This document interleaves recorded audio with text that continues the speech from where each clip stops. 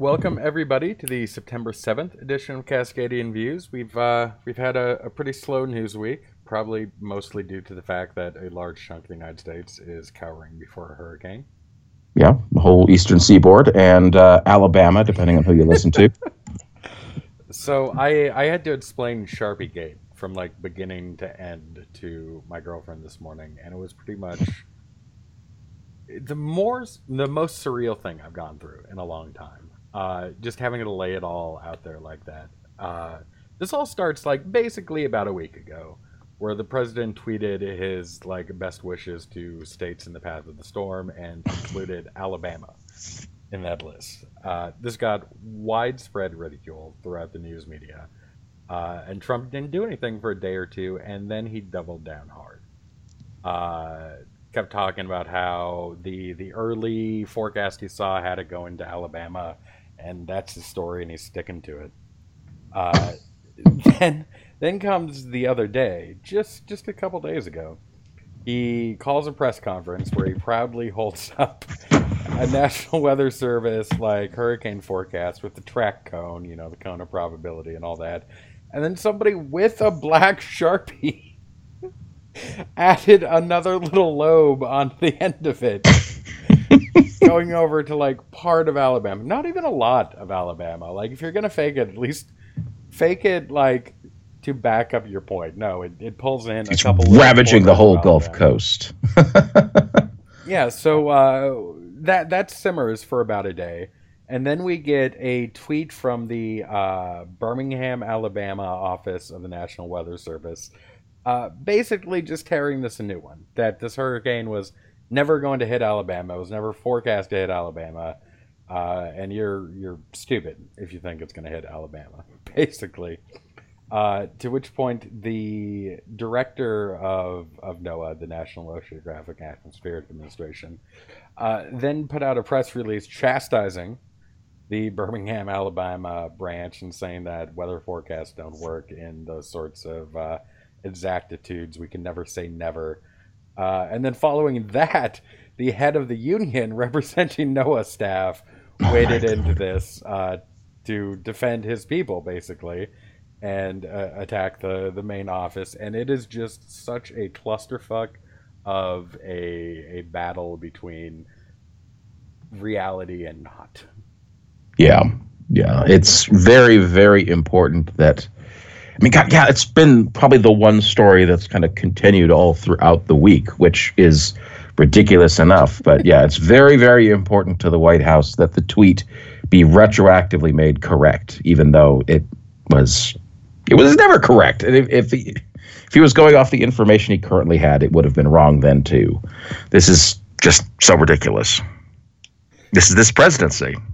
So the storm made landfall first in the Bahamas, and then kind of crept along the shore, made landfall briefly in North Carolina before heading out to sea again. It's now on its way to Nova Scotia and is actually picking up a little bit of strength again. So it may be a legitimate hurricane by the time it hits Canada. Yeah. Which is somewhat rare for them. They usually get the remnants. It's not every year you get a Canadian hurricane. Yeah. I'm trying to think. Well, that far north. I mean, what was the big one that hit New York back in like 2012? It was Sandy, right? Yeah. That just blasted the whole northeastern seaboard, which, again, a little bit further north than you usually expect, but, you know, weather is less predictable. So, yeah. Speaking of which, I mean, kind of as long as we're talking about climate and stuff, I thought I saw you had a thread about the climate forum. I didn't have a chance to watch, but what did you think of that? I didn't get to see all of it. It first of all, it's better structured than the debates, even though it ended up being extremely long. Yeah. It went for all night, basically. I think it was like 5 hours. Every one of 10 candidates had their own half hour. Yeah. There was some news made. Bernie Sanders endorsed abortion for population control, which you can imagine how that went over with some parts of the electorate. Yeah. For poverty control or for population control? Oh, population control. Yeah. That's, well, China. I mean, if Deng Xiaoping thought it was a good idea, then yeah, sure. I had not seen that. I saw the other thing he said, which was that he didn't want FEMA to rebuild areas that were constantly hit by hurricanes, which, I've disagreed with Bernie about a lot, but I think he's absolutely right. We should let Florida sink into the ocean as soon as possible with apologies to the fish. Yeah. Most of the candidates, I think, had a pretty strong showing. That is mostly to do with the fact that almost all of them have adopted, in whole or in part, Inslee's climate change plans. Yeah. When Inslee dropped his campaign, one of the things that he did that I thought was actually really impressive is, as he called it, open source. As somebody who lives in the open source ecosystem, that's not actually what that phrase means, but we'll run with it. He open sourced his climate plans, and he kept his climate experts on salary, even though he's winding down his presidential campaign, and are allowing other campaigns to basically bring them in for a while, to bring in whoever they want from Inslee's team of experts who are still being paid by Inslee, to teach them these white papers that they have, and basically use this as a public policy for the environment. That's just a second. We might put on pause for a moment. It sounds like JJ's available. Do we want to try and bring him in? Yeah, let's fold him in. Commenting there, so yeah. I think I just added him to it. All right. Hey. Oh, man. Good to hear from you. Long time no hear. How are you doing, JJ? Yeah. Oh, I'm doing all right. How y'all? We were doing okay. Good. We were just talking about climate. Oh, nice. Yeah. Did you have a chance to see any of CNN's Climate Forum? No, sadly, I haven't yet. Yeah. One of the things that I noticed when I was watching it, I didn't get to see all of it, but I got through a fair bit of it, was that most of them have adopted Inslee's climate change plans.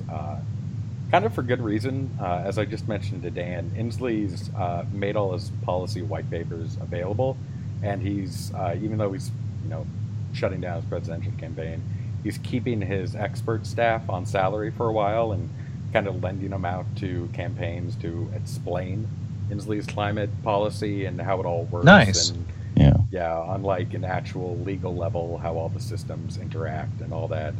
And as a consequence, most of the field, over half, has adopted either in whole or in part Inslee's, set of climate policies. And so, what we heard on the climate town hall was basically a lot of people saying almost exactly the same things.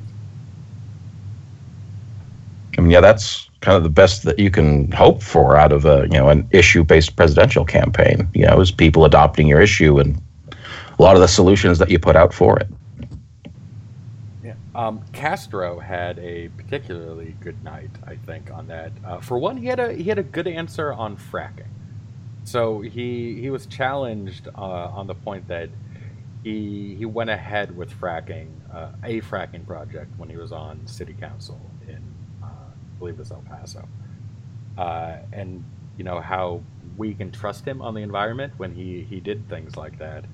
And his answer was, 24 years ago when I voted for that because of natural gas, because it was a bridge fuel. It's cleaner than coal. It's cleaner than a lot of these other things, and we could use it to start transitioning away. That was 28 years ago. That bridge is past us. We can't, use natural gas in this way anymore. I'm not for continued fracking. I thought it was a good plan back then. We're past the time where it's useful. Nobody else used it as a bridge, so we have to give it up now. And it was a pretty good answer. I think the best answer he could have hoped to have. I guess. Well, sure. I mean, it's a policy that has all kinds of nightmarish local consequences. But I mean, the point remains. Natural gas is slightly better. Well, coal is pretty much the worst thing you can do, the worst thing you can put into the atmosphere. So I can kind of see the argument for that. But at this point, we've been investing in other stuff since then. Mm-hmm. Yeah, and he said he's not in favor of fracking now, and 30 years ago, or close to 30 years ago, this was in the 90s when he voted on it. He thought it was a workable bridge fuel, but we've pissed away all the time since then, and we can't have bridges. We need zero carbon. God, he must have been really young. I mean, the guy's only like 40 something. I want to say like 44. Yeah. He actually had another good story about his time on city council. When he worked at a law firm as his day job, and then he worked on the council as just an elected position. And he couldn't vote on things that were represented by his law firm because it was a conflict of interest. And there was a big problem because they were going to build this golf course on top of land that is over the city's aquifer. The city got its water out of an underground aquifer. And he didn't think the chemicals that they'd be using to maintain like a golf course are necessarily the ones that you want seeping into your aquifer. But it was going to pass without his vote, and he had to abstain. And so said he had a real clear choice, the thing that puts money on his table and allows him to support his family, or the thing that he thinks is right. And he sums up the story by saying he walked into the law firm and he quit his job so he could go back to city council and cast the deciding no vote against that development. It was a couple of real standout moments for him, but other than that, it was all pretty much we're watching different people say the same thing in different ways. Yeah, I will say the format was much nicer. If they could do the debate in that sort of style, where you got 30 minutes to actually like interact with voters, take questions from experts. They had experts posing questions, as well as voters and as well as journalists. It was something to see. It was well done for what it was, and I really wish we could extend that format elsewhere. Yeah, I mean, the debates that we've had have just sucked. I mean, the format is terrible. Nobody has time for anything. They all get like 30 seconds, 45 seconds, and the best they can hope for to get some news is to, catch another candidate off their guard and, suddenly it's a viral moment or whatever. I mean, that did it for, Harris for a month, and, nobody else has really caught fire in the same way. But yeah, it's just sucked. I don't like it. How would you fix the debates, JJ? Oh, did we lose him? I think we lost Jay. It's still showing in the call for me, although his microphone's muted. Mine. All right. Okay. Yeah, the debate field for the September debate is now set. We've got the 10 candidates. I think JJ's back. At least his mute icon disappeared. I see him. Yeah. JJ? No. Might be his microphone. Huh. It might be that Windows update we were complaining about before the show. God, yeah. That was so awful. The September debates are here. They're coming up next week. This will be your last show before they go on. Hey! Oh, no awesome. Shit. How the fuck did that work? All right. I won't question it. This fucking dual mute button, it's bullshit. Oh, man.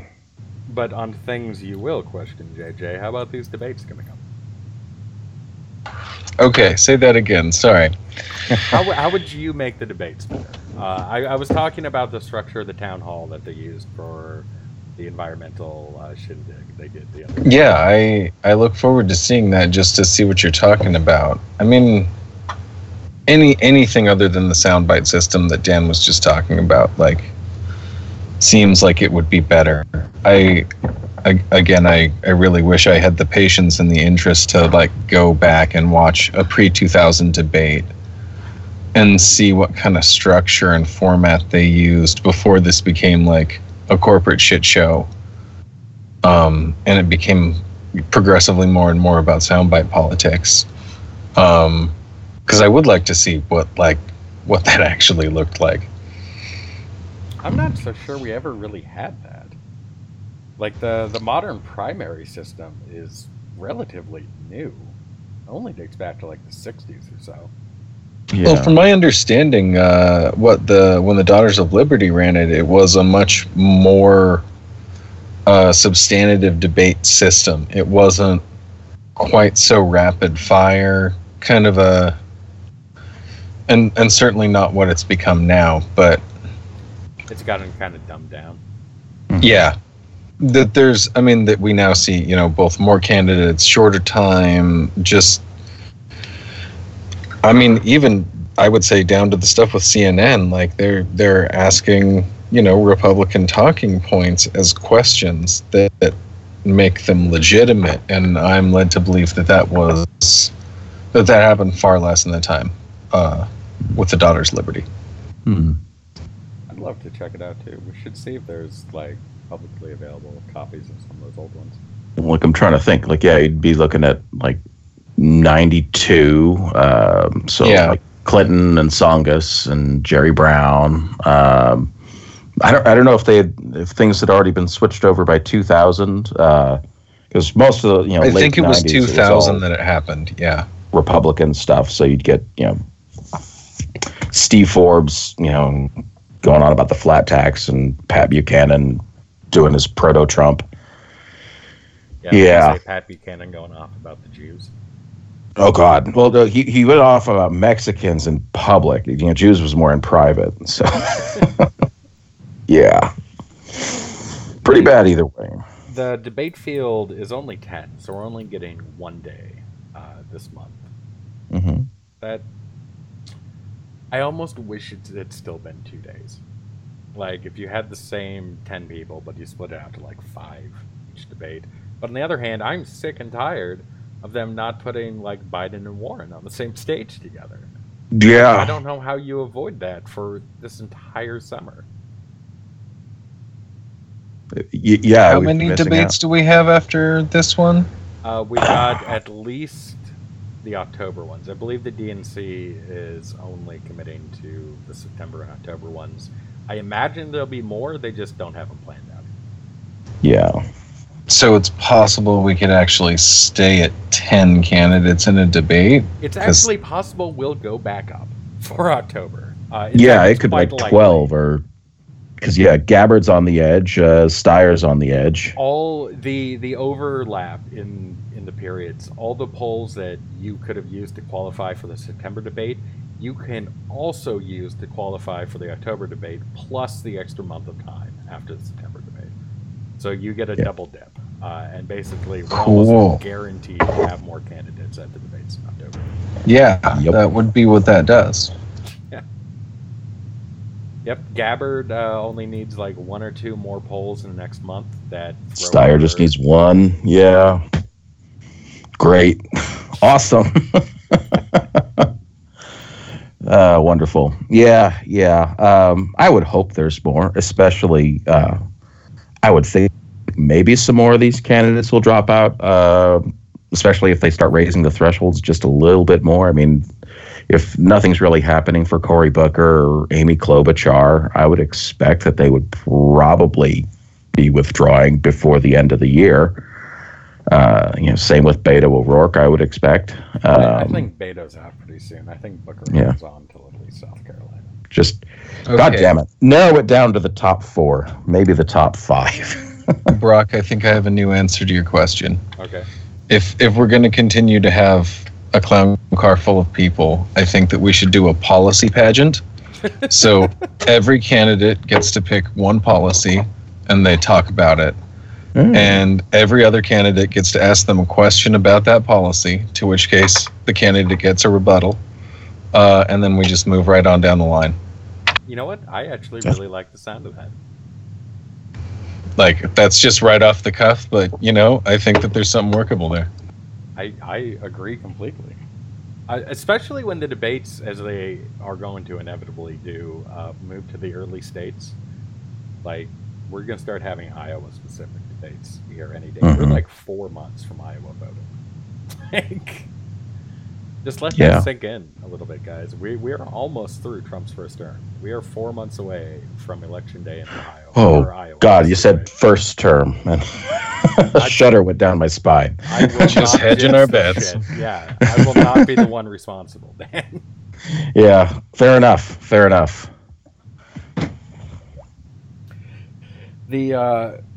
the ones who got left out, notably Gabbard and Williamson, are kind of crying foul at this. The DNC does have some weird rules around this in terms of what polls they find acceptable and what they don't. It's not entirely consistent. Yeah. There are many very high quality polls that are not counted, and there are a lot of very extremely sketchy, especially in the early state primaries, which they allow. You can use either a national poll or an early state primary poll. And some of the ones that they accept are just completely ridiculous, like a free, basically a Capital City Weekly equivalent, like a free weekly ad-supported like rag sheet. Totally gets in Iowa. It's a little bit funny, but they're all getting a very receptive audience on Fox News. Tucker Carlson had, I believe, it was Tulsi Gabbard all over his show just Monday, Tuesday, one of those days. Yeah, early in the week. I mean, anything to drum up problems for the Democrats. It goes back to Russ Limbaugh and his Operation Chaos in 2008, where with the Republican nomination decided, even if he didn't like the guy that much, he wanted people to vote in the Democratic primary in the open states for the candidate that was behind, just to drag out the primary as long as possible.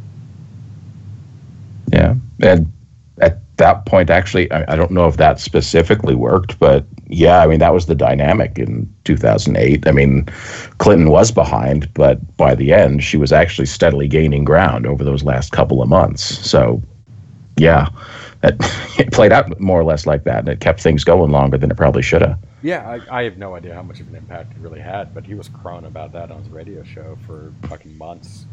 Sure. Getting everybody who would listen to try and do it. So yeah,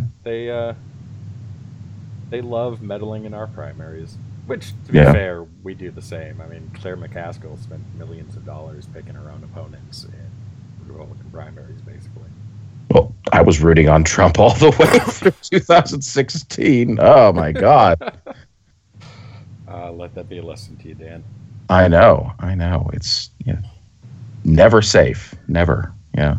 All right, let's talk Washington local, because with Inslee dropping out of the presidential race, he's dropping back into the governor race for a third term, and I guess he's scaring some Republicans out. Yeah, it's looking a lot less competitive than it might otherwise have been. The big, development in the race this week was former Representative Dave Reichert, who was, I believe, represented the 10th district, I want to say. Basically one of the most competitive ones in the state. And he was a Republican holding it for years and years and years and years. And he's been 8th district. Okay, I knew it was one of those in there. East King County, basically. So, not quite Seattle, but a lot of the suburban areas near Seattle. I think a lot of Bellevue. I think it went actually as far east as, I want to say, around Ellensburg and the far end out there. So not just King County too, but further east as well. Chelan, Wenatchee, Ellensburg, all lumped in there. It also went as far north as, looks like maybe 10, 50 miles from the Canadian border. Yeah. Well, there's not a lot of people out in that part of it. There's a lot of bears that are represented there and mountain lions, but yeah. He had been a strong prospect to run for governor. He'd been kind of flirting with that idea, and there was all kinds of chaos as to who might run in Inslee's place if he were not running for re-election. There was Bob Ferguson, the Attorney General, Hillary Franz, the Commissioner of Public Lands. I think Dow Constantine was also looking at it for a while, but now that Inslee's back in, everybody else on the Democratic side is out. And Reichert, who was the great Republican hope, has also said he's not going to run after all, which has left the rest of the field looking pretty second string. Right now, it looks like the most prominent of the announced candidates is Senator Phil Fortunato, who also represents East King County, but he does not have Reichert's reputation for moderation. I mean, the write-up I see on him, he's talking about a constitutional amendment to ban an income tax, guns. So I expect that's going to go over like a lead balloon in the parts of the state where elections are won and lost. Was Reichert an actual moderate, or did he just have that reputation? I think he probably split it a few ways. Like he didn't vote again. Well, I'm sorry.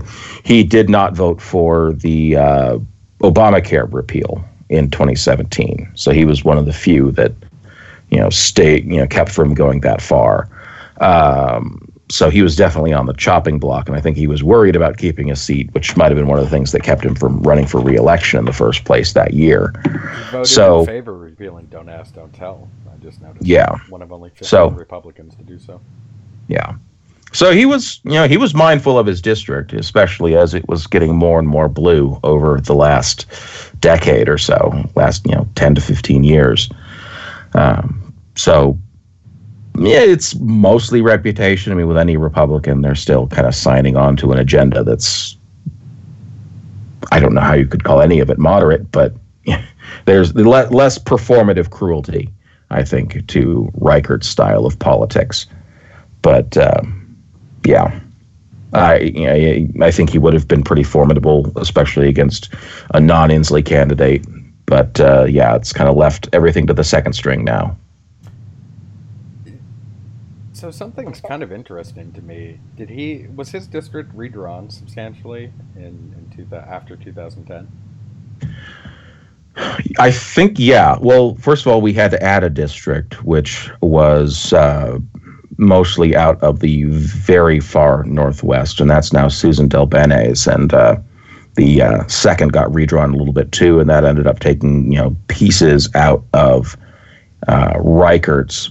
But even then, I think it probably made it kind of forestalled a lot of the bluing of that district as it went, because that took out a lot of Snohomish County suburbs, North King County suburbs, places that were going to go Democrat, but had been, I believe, a part of his district prior to that. So I'm not entirely sure what's going on. I noticed starting with the 2000 election, his margins suddenly got much healthier, between 8 and 15% better. But looking it up, 2012 was still in his old district. He didn't get the new one until 2013 was when they redrew. No. 2012 was in the new district. According to Wikipedia, really? 2003 to 2013, they have a map of what the district used to look like, and then state that it was redistricted after the 2012 election. Really? That's Wikipedia could be wrong. Yeah, I said that can't be right, because the census went into place and then new districts would have been 2012. But it matched up better with his vote share kind of ballooning from the mid 50s up to the low to mid 60s. In 2012, 14, and 16? Yeah, so he goes from winning with 51, 52% of the vote in each election, like 4 straight elections with that much, up to 59.6, 63.2, and 60.2. Yeah. I think a lot of his more Democratic portions of his district ended up getting moved into the second, I believe, in the 2012 redistricting. And so it was pretty safe. So even that, though, the Trump effect, led it to, once Reichert was no longer competing for it, now it's Kim Scryers. And I think she's not super comfortable, but I would favor her for re-election this coming year. Yeah, his district right now doesn't have really any Seattle suburb that I know by name. I mean, I might have heard of Issaquah before. That's all the way out onto I-90. That's not really Seattle suburbs, but you got people who work for Boeing there. Well, that's the closest he gets to Seattle. Yeah. Maple Valley is the other, I guess, kind of close one in there. But yeah, I guess it's not like Bellevue anymore or anything like that. No, that was the old one. That was the 2010, or whether or not we had set Wikipedia, possibly 2003 to 2000. Who knows? Jeez. Yeah. Yeah, that one included Sammamish and Bellevue and Mercer Island, whatnot. Yeah. Wealthy Microsoft employees that, they don't want their taxes raised, but they also, don't care for Trumpified Republicans. So, JJ, I take it you're not going to be voting for Rutgers? Yeah, can't imagine so. So, like, I guess all I get in Washington news is mostly reading My Northwest. I know, Dan, we talked about this briefly, but from that news source, I would have thought that Inslee had no chance at re-election. I thought the entire state hated him. Oh, really? I mean, I guess that's true. Yeah. Yeah. Never mind. Yeah. My Northwest it's kind of weird. So I accept the, like, vaguely conservative lean of the Oregonian. But My Northwest is like some openly culture warrior shit. Like, Yeah.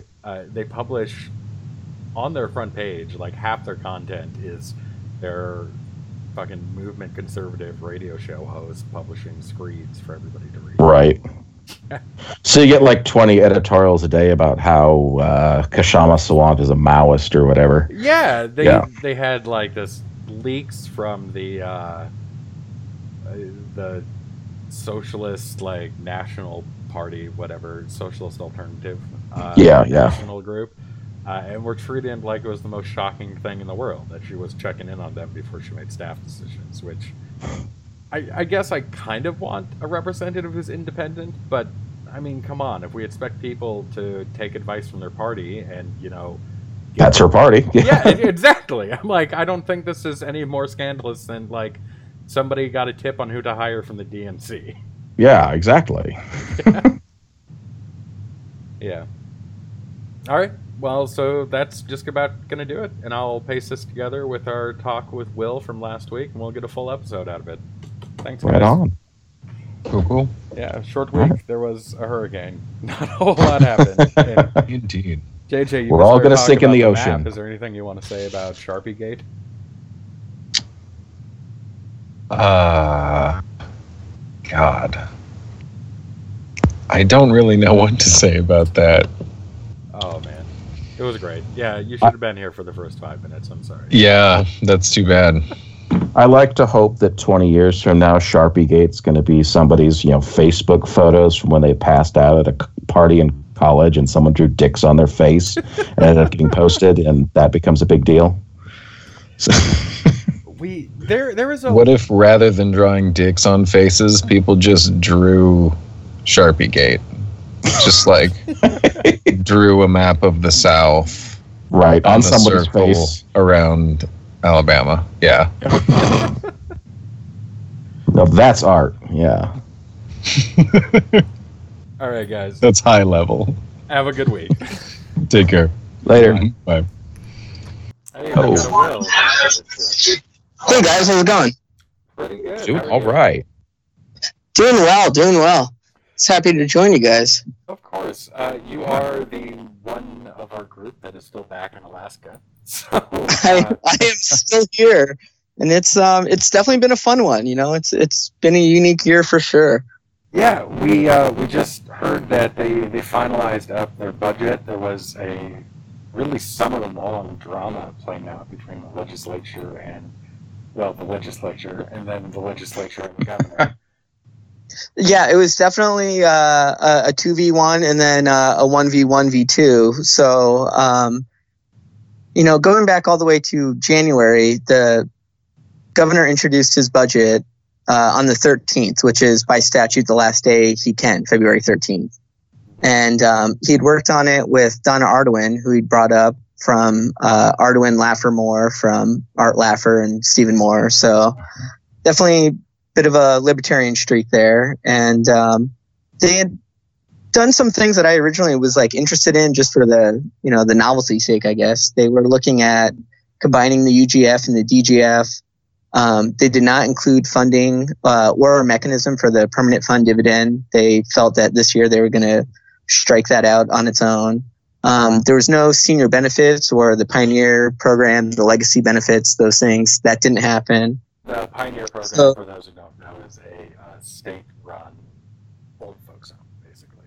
Yeah, and I think we're pretty unique in the sense that we actually subsidize them to a very large degree outside of, other states that provide state senior care, that type of thing. So that all came out in February. And then immediately, the House had its own issues with nominating a speaker. There was a slim majority of 21 Republicans originally elected. One decided that he wasn't going to join the group of 21 to help them out. They were a pretty raucous bunch, and he didn't think they had the ability to carry the budget. So they spent about a month getting that done. So that happened, and then the budget rolls out. And so from about February 13th through about the end of March, the House put together a budget. The House majority is predominantly Republican, few Democrat, few Republicans, and then the Speaker, Bryce Edgman, had caucused with Republicans, was most recently Democrat, but then switched to an independent. So we've got Alaska politics is very fluid when it comes to yeah. No, we're definitely not the round peg in the round hole as far as partisanship or anything that. I think it's more regional and stuff of that nature. And so this year was kind of a banner for that, where rural and urban and partisanship, that all came into it. And they ended up passing a budget, the House did, in April 11th. And they had kind of yes and no'd on the PFD, the permanent fund dividend, where they were willing to appropriate 1.6 the monies for a $1,600 PFD. So with the PFD, there's a couple of things going on with that. Is that historically we have oil money, investment money, oil tax money, settlement money, and that all goes into the permanent fund. And we used to calculate that on a 5-year average. And back, I believe in 2015, the previous Governor Walker, had vetoed that. And so one of our senators, Senator Wielechowski, had actually sued the state of Alaska in Wielechowski v. Alaska and said, hey, you can't do that. The PFD is not a normal it's a special appropriation. And so he actually lost. So the Supreme Court does say that the PFD is a normal appropriation. And so in response to that, the legislature had passed a bill that instead of using the previous formula, went to a thing called the percent of market value, where we would draw 5.25% from the earnings for the percent of market value. We'd pay PFDs off of that. And that was after Walker had vetoed 3 years. For the first year, he knocked it down to 1,100. And then him and the legislature the next 2 years agreed on 1,600. So without that agreement, the quote unquote statutory formula would have been closer to 3,000. So Dunleavy ran against that. He says, hey, we've got to follow the formula. And so when they passed this budget, they again leaned into the $1,600 PFD, but it wasn't in the budget. So the kind of the idea was there, but the legs weren't. And so the Senate went ahead and passed their own on May 3rd, which was close, but not the same. And then here's some of the big stuff that happened with that was the House failed to concur on that. So that, like usual, drew it to a conference committee. And they passed that in June, the 12th of June. And it did have the $1,600 PFD. It passed both chambers 2 days later. But then there was stuff where Alaska has what's known as a budgetary sweep. In the early 90s, the legislature and the voter initiative set up so that all accounts at midnight on the end of June go into the general fund. And historically, we've done it every year. Outside of this year, we've done it every year except for one where we do what's known as a reverse sweep. And we just essentially redeposit those funds to the amount we took out goes back in. There was 1 year, I believe it was the early 2000s, where the Democrats leveraged that for education funding. They said, hey, you need a 3/4 vote, and they had enough to stop it. They didn't have enough to do their own. They had enough to stop it.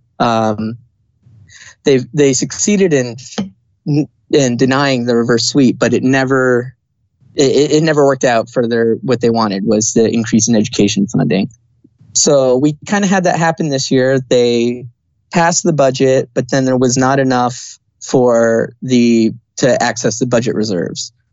So we kind of were in a holding pattern there for, I'd say about mid-April tax day till about, the conference committee came out the 12th. It passed on the 14th. And everyone was kind of not really sure if that was going to stand. We knew the governor probably had more vetoes loaded. And then on the 8th of July, so after the beginning of the fiscal year, which is July 1 for us, he puts out his vetoes. And they were pretty steep. There was stuff that Alaska has, we're interesting as far as the conservative and liberal end of things. We have conservatives that fight for social programming and like UBI type stuff with the PFD. So they came out and they did a lot of vetoes. Let's see here. We've had some of the interesting ones that have kind of made the national news was he vetoed $355,000 from the courts because they found that Alaskans have a right to abortion because that's federally law. We have a right to privacy here. It's in our constitution. It's a stronger right to privacy than even the rest of the U.S. has. Yeah, we are the strongest. Like when weed was legalized here in Raven v. Alaska, it wasn't because of weed. It was because of that constitutional right to privacy. It's very strong for us. It's a big thing.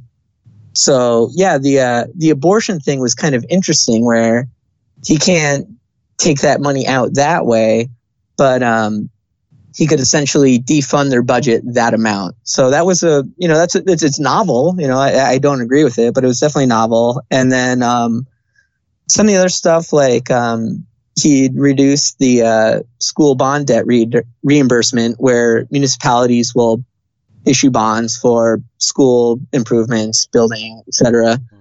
And they normally pass under the idea that if the state has a back out clause. And that, to my knowledge, had never happened before, but it did this year to 50%. Originally 100, and then outcry was too large, so it got reduced to 50. Some of the other fun ones that also made the news was the Medicaid. So we vetoed $50 million for Medicaid, and then an additional 27 for the dental from Medicaid. But with those, it doesn't matter if you appropriate them now or if you do so later in a supplemental. Like Medicaid is Medicaid. It kind of has to go out. So we had a few of those. And then this most recent thing, so the 8th is when those came out, July 8th. July 22nd, which was way too close for us as a state, we passed SB 2002, which was the capital budget. And so that's for things like constructions, projects, road maintenance. The big joke in Alaska is we have 2 seasons, winter and construction. And that's the big joke everywhere. Well, right, yeah, it's a pretty normal thing, and capital budgets are a big part of that. And so up here in Alaska, even though our fiscal year starts July 1, the real clock is August 1 because that's when reconciliation is supposed to have been finished from the previous year. And if you don't have money in the bank, then you're at risk of losing federal funding, things like that. So just like previously before with the PFD and all that, it passes, but it did not meet the threshold to access the budget reserve funding. And so we've got this group that they started out about 18 strong at the beginning of session. They whittled down to 15, and then as of 2 weeks ago, they're down to 13. They're not big enough to pass anything, but they're big enough to stop any budget access tapping. And so that's been a big issue for us. And so, yeah, we had that go through most of July. And then after that, it wasn't until August where the governor did sign it again and then vetoed. And some of the things that he really got hit on were the Council of the Arts, soup kitchens. Yeah, for completely zeroed. And so what's crazy about that is it was kind of ex post facto in the sense that the fiscal year had already began. And so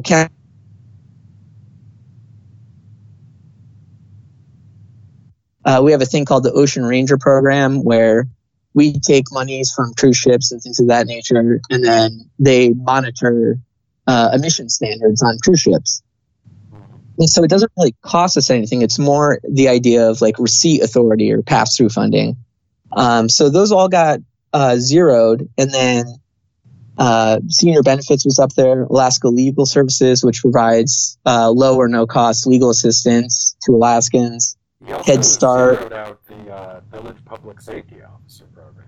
Yeah, so that one is an interesting one. I think it's worthy of discussion in the sense that I believe it was either 3 or 6 million that he had vetoed, but we had also received a DOJ grant for the same amount. So it's one of those things that he can take it kind of back to his group and say, hey, I saved us X. But in reality, it's just there was a lot of cost shifting that looked like savings is kind of what happened with this budget. Okay. And so it's been interesting. I think that at this point, so we're at his third round of vetoes, essentially, right? The original budget in February, and then the first signing, and then the going against. I think these ones are going to stand because they normally need, if he calls them into special session, they need 30 days advance notice, and we haven't seen the appetite from them to call themselves. They don't have the votes. They need 40, and they're upper to mid 30s right now. And you have that one group you said they can just kind of gum up the works on whatever they do. Yeah, and so it's really interesting. So one of the things that kind of got me a lot of mileage, I guess, and just kind of talking about things like this is the last 2 years, Alaska has a 2-year session for the legislature. During the 30th, the last 2 years, we had this guy, David Eastman. And he's from Wasilla, which is Sarah Palin's hometown. They're known to be very, no government is the best government. And he was a group of one for majority of the time. He had actually voted against every other member of the legislature.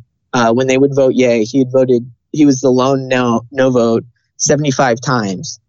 And so we started calling it a Neistman, like a no Eastman, because they show on the board Y or N and then the last name. And it was a novelty. Like this is something that's pretty rare. Normally it's a protest vote, or I don't like Sally in that committee, so I'm going to vote this way. So we only had one of those. We've seen about 4 or 5 of that sort of person get elected to the 31st legislature. And so they're able to couple up with a lot of the interior Alaskans, which tend to be the right flank of the Republican side. And so Alaska has a very high bar for veto overrides when it comes to appropriations. You need 3/4. And so if you don't have that 45 of the 60, it's really hard. And so with them, when they had the 16 at first, they couldn't pass anything with 16. It's less than the House is 40, the Senate's 20. They didn't have a majority, but they could stop the budget access votes for the reserves and the veto override. So that's kind of where we've been. Is that we've got a group that can't get anything done, but they can sure as heck stop a lot of it. And the governor is getting some fairly significant pushback on this. I guess kind of primarily around the university, but it's been enough to spur a recall challenge, Joe? Yeah. So yeah, and I'd love to talk about both of those. I think that, like I was saying earlier, when we passed a percent of market value, it also, one of the other prongs of that was it allowed the Alaska State Legislature to use permanent fund appropriations to fund government. And that's like a very out there thing that, it definitely doesn't happen in America, and it really hasn't happened in Alaska. But one of the nice things about that is you can look at his vetoes and say, hey, well, if this cuts X and there's Y amount of PFDs that get sent out, oil checks every year, we can calculate for Z, like how much is the potential to the PFD, right? Because he promised that he'd pay us the full 3.2. So the university cuts, they were system wide. So it wasn't, and that's like a structured deficit, right? Where you're just saying, well, the university can figure it out. He'd cut them 130 million, and that was a big step down. The outcry to that was near universal. I think it was 86% were opposed to his cuts overall, and over 90% were opposed to the UA cuts. So he reduced that down to, I believe it was just 25 million, maybe 30 million this year. And so it did spark the recall. And some of the interesting things about the recall is we've got I believe it's Joe, but it's Usabelli. He's a big mining guy up here. He's a Republican. He actually spent $25,000 to get Dunleavy elected. So he's one of the founding members of the recall, along with Vic Fisher, who is the last living Alaska State constitutional delegate. And then they've got a couple of other folks of that caliber. And they need to get, it's 10% of the previous election for the first threshold, and then the second is 25. And so there was 289,000 in the 2018 general election. So they needed 28.9, and they're currently at 36.5. And yeah, and so Dunleavy won with 51% of the vote, but only 49% of Alaskans voted. So, you know, it's somewhere in the 26% range. So, could it pass? Like, probably. Yeah, it could get there. Realistically or practically, I don't see it, because I think it's one thing to sign on, you know, for the sign up and just say, hey, you know, good luck. And I think it's something else to be like, yeah, let's do this. So, it very well could. And then some of the issues with that, though, is that in Alaska, the lieutenant governor is the one that oversees elections. And so they've submitted the first round to be reviewed and vetted, the 10% signatures. And he there's no statutory timeline on that. He can take 1 day, 10 days, 10 weeks, 10 months. I think regardless of where it goes, it's going to see a lawsuit of some sort. So, of course, you know, but there's a lot of folks that you wouldn't really expect, like Mr. Usabelli, like you wouldn't expect coal mining to come out against a Republican. The Alaska Journal of Commerce has written an op-ed against him, an editorial. So you're seeing things that you wouldn't expect before, right? It's and then I think the other level of pushback, you know, something that you don't expect from a Republican. For sure.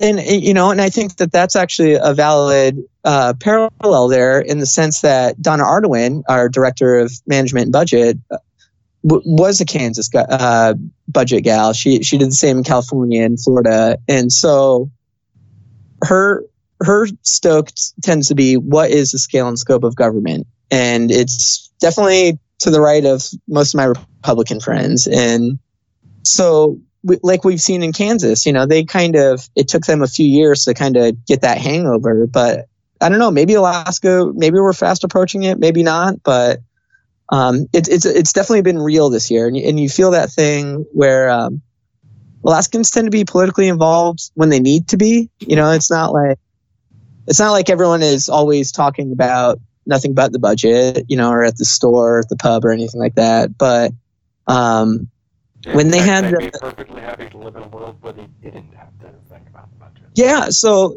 right, so we're in our 30s. For the majority of our lives, Alaska gave us $2,000 a year to, like, we didn't really have to pay attention. You know, budgets were great, everything was good, and so, yeah, I personally, I have no problem saying I did sign it, and for me, it was the issue where he had done when we swept everything into the general fund, there's the reverse sweep that's supposed to happen. He tried to say that some things were not eligible, or more things were eligible to be swept than ever been before in state history, unless we're eligible to be unswept. And so that for me was like, you know, because for me, recall's serious. I don't think it's like, oh, I just disagree with the guy. It's like, no, this guy's like malfeasant, or, you know, not doing the duties prescribed. So. No, totally understand. And I think we're going to call it there. Well, thanks for cluing us in on a very eventful year in Alaska politics. Yeah, it's interesting. And yeah, if anything pops up, I'm sure we'll chat again. Awesome. Thank you very much. Definitely. Dan, I'll keep going. Awesome. Yeah, thanks. Definitely. Take care, guys. Have a good one. Bye.